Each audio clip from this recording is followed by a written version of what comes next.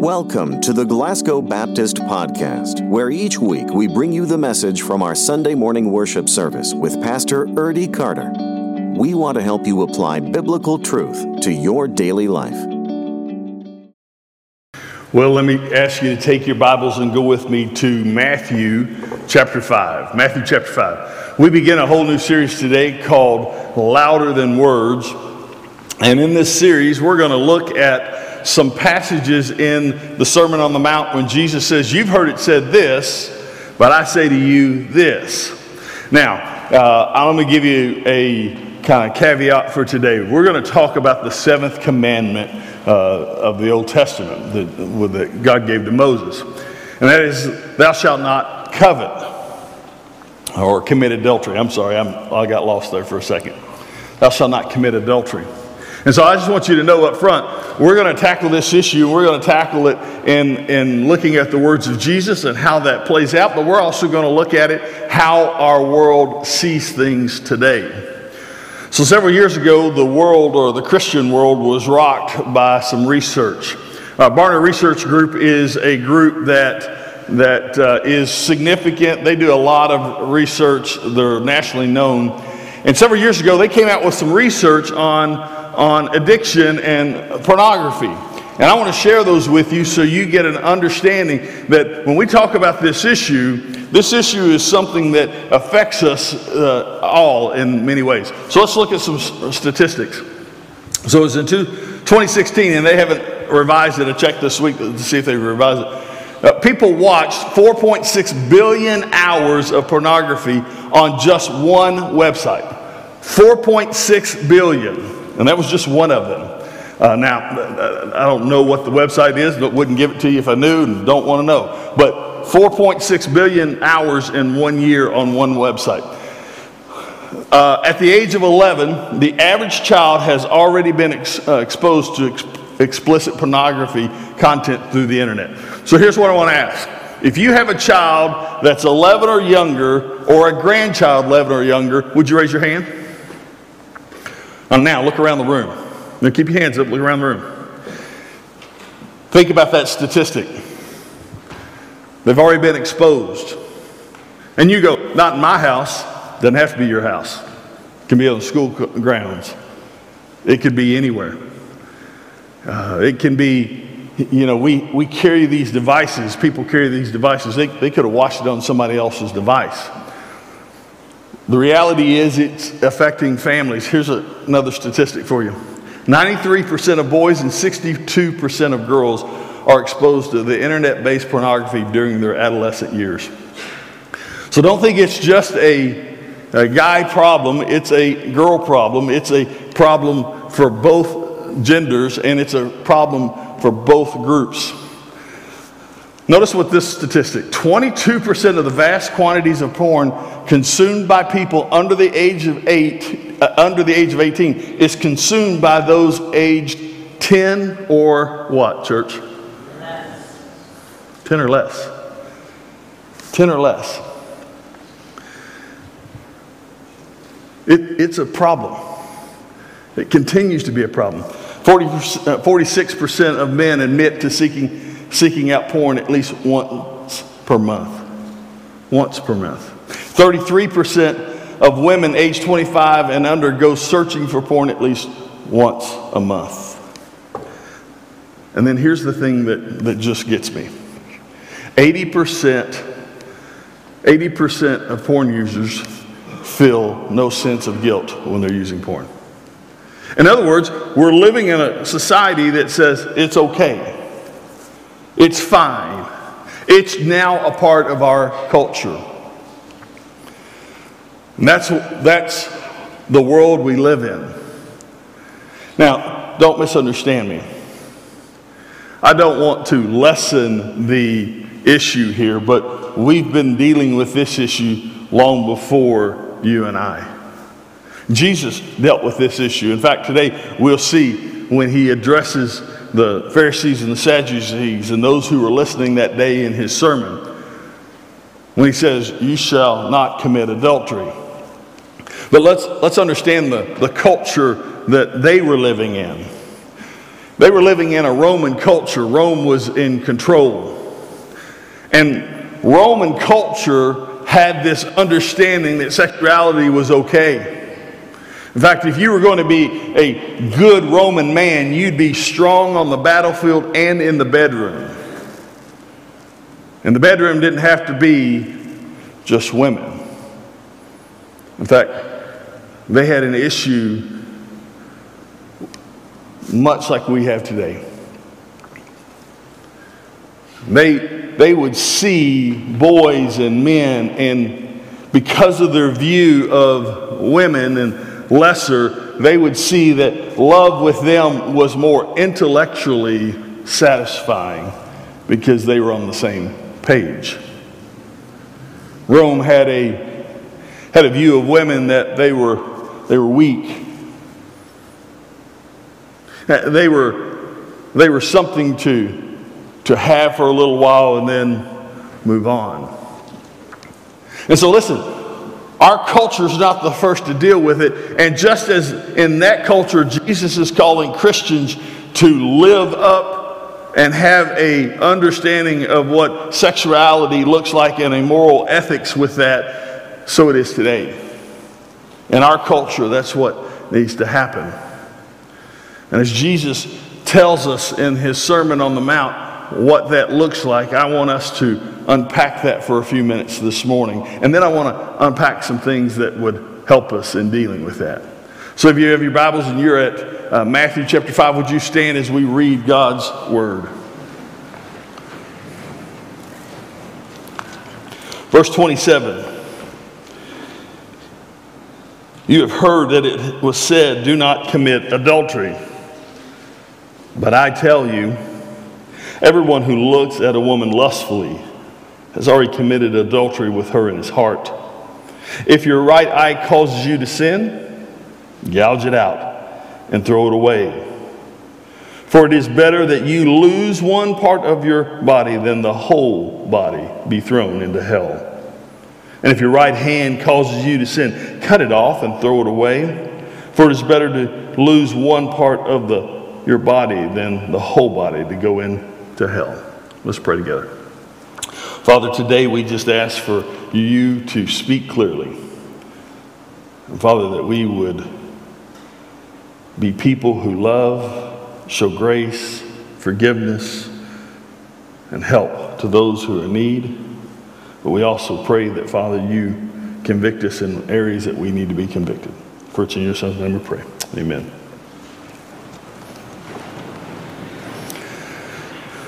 Jesus is here at this moment, and he's having a conversation, and he's preaching the message, the only message we have in Scripture, and he talks about some of the commandments. And here's your big idea today. Adultery is a deed and a desire. And Jesus calls believers to a life of purity. To a life of purity. This moment, Jesus knows the culture, that he knows who he's dealing with. He sees it, he knows their heart, and he knows our heart. He knows where we will be. He knows what needs to happen. And so he begins by reminding them, you've heard it said, don't commit adultery. In fact, in our culture, we could say, don't commit adultery, and people will go, I love my wife, I love my husband, I'm fully committed to them. But then Jesus comes to this moment, and he doesn't just say, don't commit adultery, but then he goes on and clarifies it. But we don't always like the clarifying act, do we? It's like going to a restaurant and your child is older than the kids menu suggests, and you still order them a kid's meal, and you hope that they don't look at you and go, now how old is your child? If they don't ask, we're not going to tell them, right? And so Jesus wants to make sure, let me just clarify so you understand what happens here. That adultery isn't just something done by deeds, it's also done by desire. Now, Jesus is not saying that the deed and the desire are equal in our world, but it is spiritually equal. It is one of those moments that he says, if you're thinking, you might as well be doing, and neither are good. So let me give you some things that happen when adultery takes place. First thing I want you to see is it is explored in your heart. It begins in the heart. It's one of those things that you begin in your heart to internalize and begin to process and think about. It's one of those things you start asking questions. I wonder what if. I wonder what it's like. I wonder if I could. You begin to have all those moments of thought going through your mind, and you remind yourself that there's nothing wrong with the thought because you've not acted upon it. But it begins there, and it begins in our heart, and it begins to work on us. It's one of those things we begin to think about, see, and then all of a sudden, before long, we linger longer than we need to with someone or some place when nobody else is around. It all is explored in the heart. It's a heart issue. It's a heart issue, as Jesus says in those verses. That's where it begins. The second thing I want you to catch from the text is it's expanded with your eyes. Expanded with your eyes. It's one of those moments you start looking. Now, when you look, there's this moment that Jesus says, if you've looked lustfully. Now, what he means by that is not a glance. I mean, we've all had a glance and turned and went, oh, don't need to look that way anymore. Need to turn my attention over here. It's not a glance. It's more of a look and then a stare. A look and then a stare, and it's something that you keep going back to. It's like watching television, and you flip to a channel and something there you shouldn't watch, and you slow down when you just can't find anything at the TV, and you keep running through the channels, and you slow down every time you get to that channel because you want to look longer. It's an expanded with your eyes because your eyes begin to continue to look and continue to stare. And in those relationships, what happens is you begin to look at a person that you work with differently. You begin to see people differently. And all of a sudden, those eyes have now changed because what's in the heart, that those eyes begin to stay longer in conversations, smile bigger. All those things happen. And let's understand this. Realize Jesus is not talking just to lost people in this text. There are people with him who are God followers who recognize who God is. And in our culture, these issues and these statistics aren't just from people who don't know Jesus. They're from people who confess Christ as their personal Lord and Savior. Because here's the thing, we know that the divorce rate among lost people is the same among those who claim Christ as their Savior. There's no difference. Which means those who claim Christ as their Savior are living in a world thinking through things that Christ has called us not to think through. And it all happens in the heart, and then it begins with our eyes. And thirdly, Jesus mentions in the text, is expressed with your hands. It's expressed with your hands. Well, what happens is the sin that lives inside us, the sin that we deal with, comes out of our heart, we see it in our eyes, and all of a sudden, we've got to express it. And we come to a moment and we go, I just can't help myself, or I deserve this, I want to be happy, and all of a sudden, those thoughts begin to take over, and we miss it.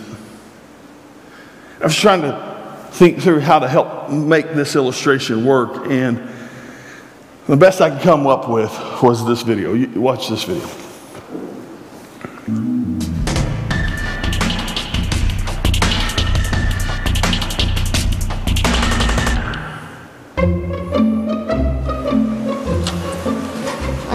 that chair. All right, here's the deal. Marshmallow for you.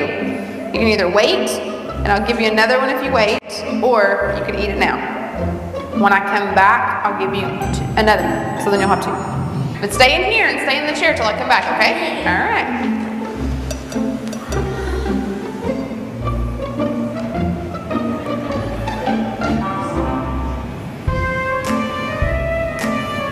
I'm gonna go do something and then I'll come back. It smells yummy. It smells really good.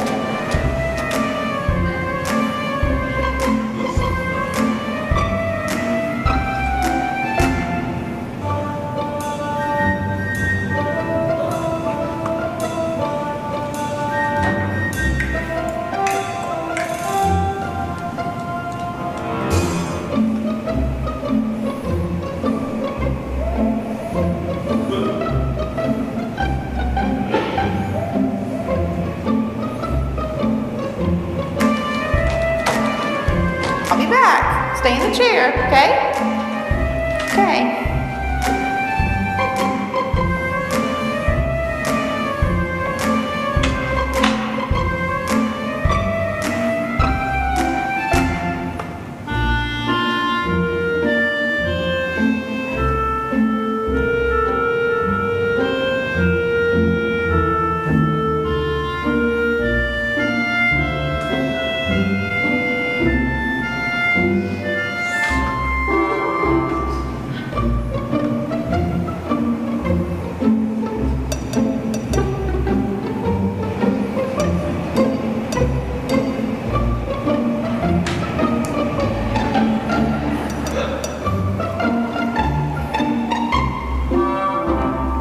So I'm going to leave and then I'll come back, okay? So you can either eat it right now or you can wait. Either way, okay? Okay.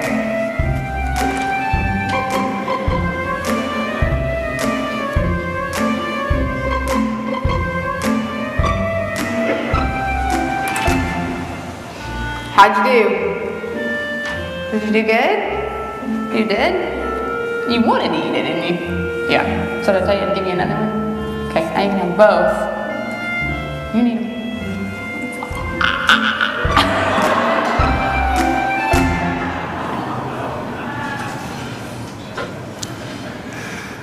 You know, the thing is, that's what it's like when we face temptation. There's this thing in front of us that we want. And I thought it was funny. You know, one little girl doesn't wait for her to get out. She just starts eating it, you know. Another little girl in the thing, she ate it. If you notice, she ate it like an apple core. She went all the way around and left the top and the middle. She, you know, maybe she won't know. Maybe nobody will see.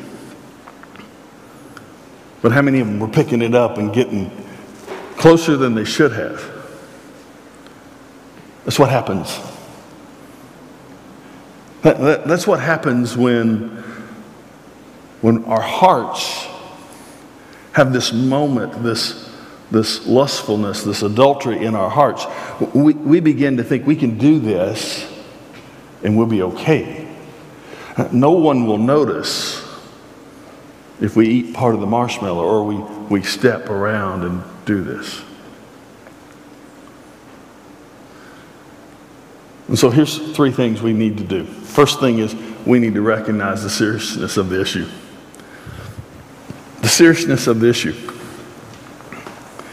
We've got to understand that in Jesus' day, it was a big deal. In our day, it's a big deal.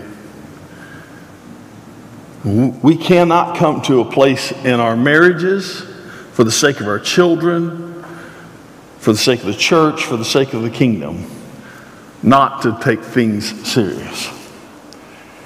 We can't turn our heads as parents and go, oh, I know my child. They would never do things like that. You know, we live in a world today where turn on your television, watch a magazine article or stand in the grocery store aisle with some of the things. And listen, there's this temptation because we now understand that the porn industry is one of the largest internet money makers there is. And there are all the time these ads and things that can look innocent, and before long you've clicked through a few steps, or your children have. We have to recognize the seriousness. Paul says this in Ephesians.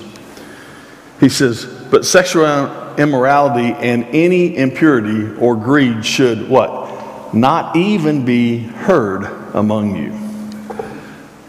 In other words, be aware and deal with it.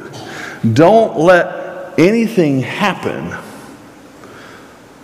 Come to this place where you realize what it is. He says this in 1 Corinthians 6. He says, flee sexual immorality. Flee. In other words, run. Every other sin a person commits is outside the body, but the person who is sexually immoral sins against his own body. Paul says, run, flee. Yet. Which leads me to the second thing. You need to remove the things that tempt you. You got to remove the things that tempt you. And I think about that for a moment. You know, for some it's one thing, for another it's another. But you got to know what leads you down a path that could cause you to get in trouble. Think about the movies you watch. Oh, it's no big deal. Listen, Hollywood has destroyed our marriages. All right? You think of the best marriage and movie you can think of. How many, of show of hands, how many of you is your marriage like a Hollywood movie? Now, nobody's raised their hands. Now, let's take a sidebar. Let's come over here. All right, men, look at me. That would have been a great moment for you to raise your hand. Baby, our marriage is like a movie. It's as good as what they got there. Now, if she asks, don't tell her Monsters, Inc. Just say it's like a movie, okay? Now, let's come back. Movies have destroyed, because not every, Hallmark. Listen, I can promise you if you're not married, your life will not be like a Hallmark movie. Okay? So, yes, honey, our marriage is not like a Hallmark movie. So, I'm sorry, you married me, okay? Sorry, I had to handle that. But those types of things, understand that. There's shows. A friend of mine years ago, he's a pastor.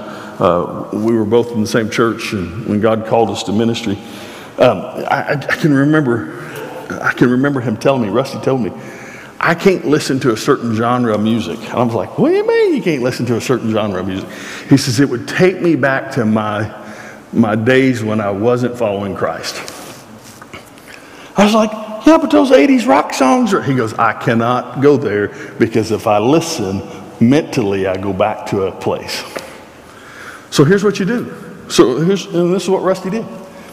He didn't listen to him. No matter how much he loved some of those music, it put him in a spot. So remove it. You got to think about, you got to take serious the things and remove it. Now, one of the fathers of the church is Origen, and there was rumor that Origen was a scholar, a theologian, has written several things. It was rumored years ago, or this is way back, that he castrated himself because of this text, because he needed to be removed. Now, he argued that it didn't happen, but it was one of those things that he never escaped. And what I want to say to you is, that's not what Jesus is trying to say here. Don't go home and take a fork to your eyeball, or don't take a chainsaw to your hand. What Jesus is saying is, just be radical in the things you do. Think about it. I've known friends who struggled with pornography, and when they traveled as businessmen, they would call the hotel and said, I need you to remove the internet cable and the cable from the back of the TV before I get to that room. because they knew in a quiet room by themselves what they would do. And so when they made the hotel arrangement, they would just make those steps.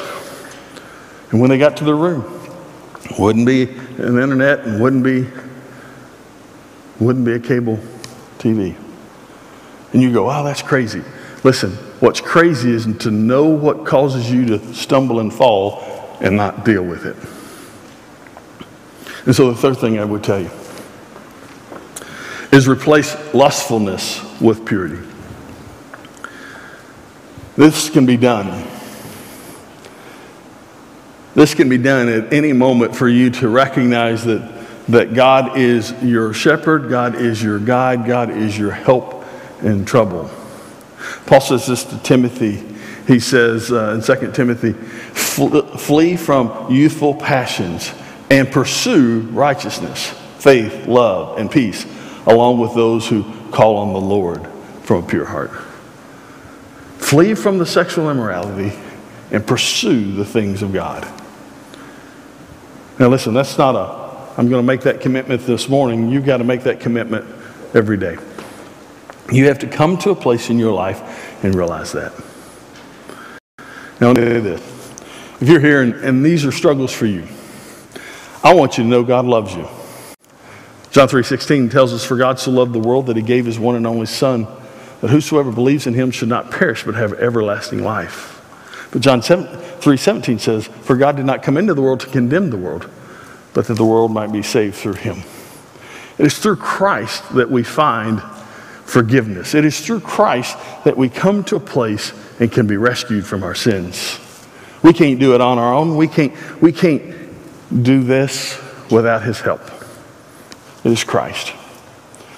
So as a church, what do? Well, we come to a place and we realize that there are people who are hurting, and we need to be people who help. We need to be people who don't look down, but help up and encourage. I gave you 3 resources there, and I didn't bring them up here with me, but there are 3 resources I want to tell you. One is an app called Covenant Eyes. It's a great app. We use it as a family just to protect us all. It's an app that you download on your mobile devices, iPad, phones, the whole kind of things. You use their web browser, or I think they've got it fixed where another web browser now. And it just monitors your internet activities. So every week we get a report from each other, or about each other. Pam gets a report where my internet's been in my office, on my iPad, on my phone. She gets that report. I got no problem letting her see what I look at. And if she has a question, she can come and go, hey, can you tell me about this? Families, that's a beginning step. But listen, that doesn't mean their friends that their friends have that, okay? But that's a beginning step. Then there are 2 books that I've listed there. Both books, one's for men, one's for women. Both deal with addictions. And I'd challenge you. So how do we wrap today? You came today going, oh, we're going to celebrate Jesus. Well, we are. Because Jesus is the one who we need. Jesus is the one who rescues us from this life. So if you're here this morning and you need Jesus as your personal Lord and Savior, I want to challenge you to come. Know Christ as your personal Lord and Savior, because he sent his one and only Son. It's a free gift for you and me. That whosoever believes, meaning if you trust in Christ as your personal Lord and Savior, if you say, I believe that he died on a cross for me and raised again, then you can have eternal life. He doesn't say, when you get your act together, when you clean up all your filthy habits, when you get this done, then you come to me. He's not like your mother who says, stop, take off those dirty clothes before you come into the house. He says, come on running in. I want you just as you are. I love you. So if you're here this morning, you don't know Christ as your personal Lord and Savior, we invite you to do that. If you're here this morning, you're looking for a church home, we invite you to come. But then last thing, you're here this morning and maybe this topic has overwhelmed you. Not that you're struggling with adultery, but you're just overwhelmed thinking about your children or your grandchildren or all those types of things. Here's what I want to challenge you. Come to the altar and pray for them. Grandparents, come to the altar and pray for your grandchildren. You don't have to kneel, you can stand. Parents, come together as a couple and pray for your children. Listen, they need you to share the love of Christ with them. They need you to set the example. They need you to talk about this. They don't need to hear it from the playground or on the school bus. They need you. So maybe you come this morning and you just pray. And you lift them up to God. And you ask God for wisdom. Would you stand with me this morning?